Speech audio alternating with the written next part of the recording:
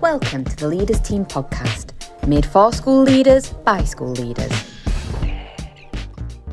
Welcome to the Leaders podcast, the podcast for school leaders by school leaders. I'm Katie, the subject leadership lead here at Twinkle. And I'm Daisy, the senior leadership lead here at Twinkle. In this third episode of our sustainability series, we're going to be exploring Action Area 2 from the DfE Sustainability and Climate Change Strategy, which focuses on green skills and careers. To delve a little bit deeper into this topic, we're joined again by Kat Oakes, our sustainability lead here at Twinkle. Thanks for joining us again today, Kat. Hi, great to be here. So just to get us going, could you give us a brief summary of how this fits in with the DfE strategy on climate change as a whole? Yeah, absolutely. So I guess in a nutshell, this action area emphasises the critical need for both young people and adults to develop their green skills, which are essential for careers in the upcoming green revolution.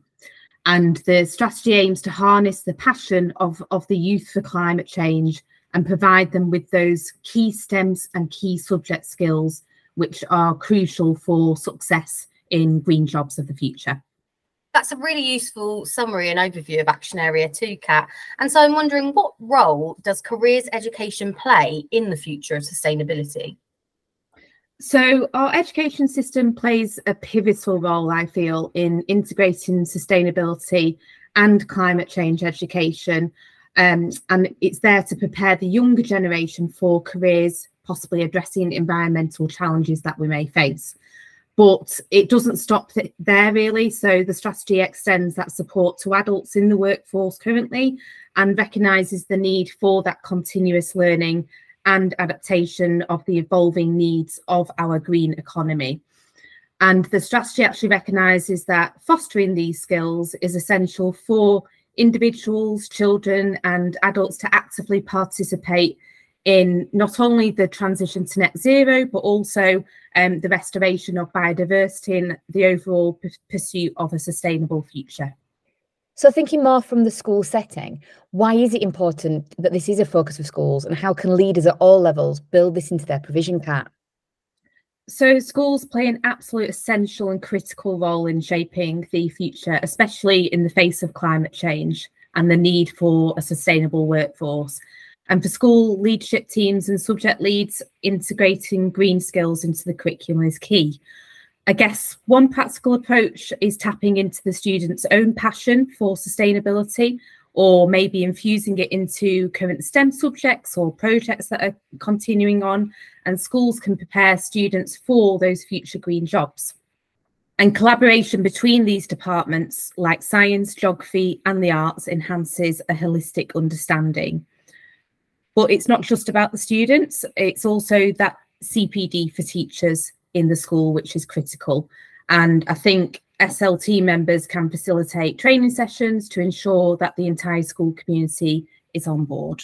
Is there any way you could recommend that leaders can access CPD for this, Kat? Yes, so our Sustainability Hub will continuously expand with an increasing array of CPD resources. You can also access further leaders-specific support resources on the leaders area of the site. Additionally, feel free to explore resources provided by other organisations such as STEM Learning, the World Wildlife Fund and other educational institutions. So, Kat, thinking specifically about the skills pupils will need to excel in the modern world, what should be the primary focuses of educators in England at the moment? To excel in the green sector, educators in England should focus on developing pupils in 5 key areas, which I've summarised.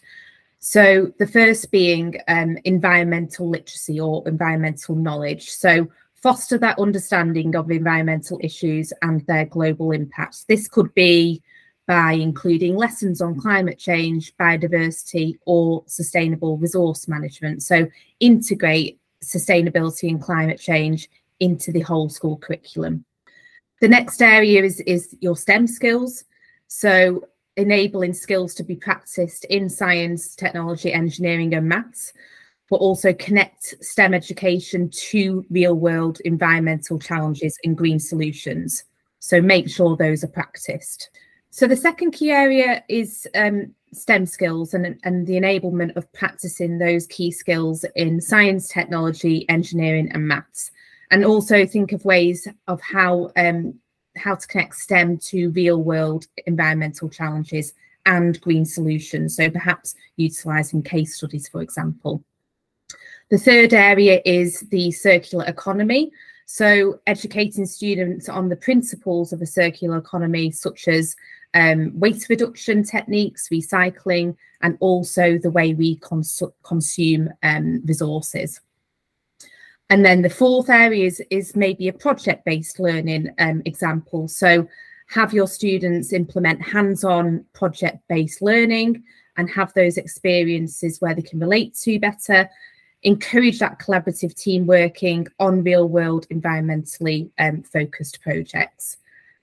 And then finally, it's the development of those communication skills. So the development of communication skills for advocating for sustainable practices, for example, is key in the green sector and future green careers that students may go into. So it may help them to engage in environmental activism or community engagement. So with regards to all of this, Kat, this is quite a lot for senior leaders and subject leaders to be thinking about and how to shape their provision in school. How can this all translate into actual lessons and specific content? So, for example, for the environmental literacy or environmental knowledge, it could be exploring the local school ecosystem, doing biodiversity surveys, which is linked to the National Education Nature Park, have class discussions about climate change, perhaps about what's been advertised on the news, and also use our Eco Adventurers curriculum, which is a scheme of work for sustainability lessons, and we also have supporting CPD resources for that. For STEM skills, an example could be a renewable energy project. So it could be to enable students to conduct a hands-on project such as building simple wind turbines, and then they could analyse the success of that wind turbine and that data.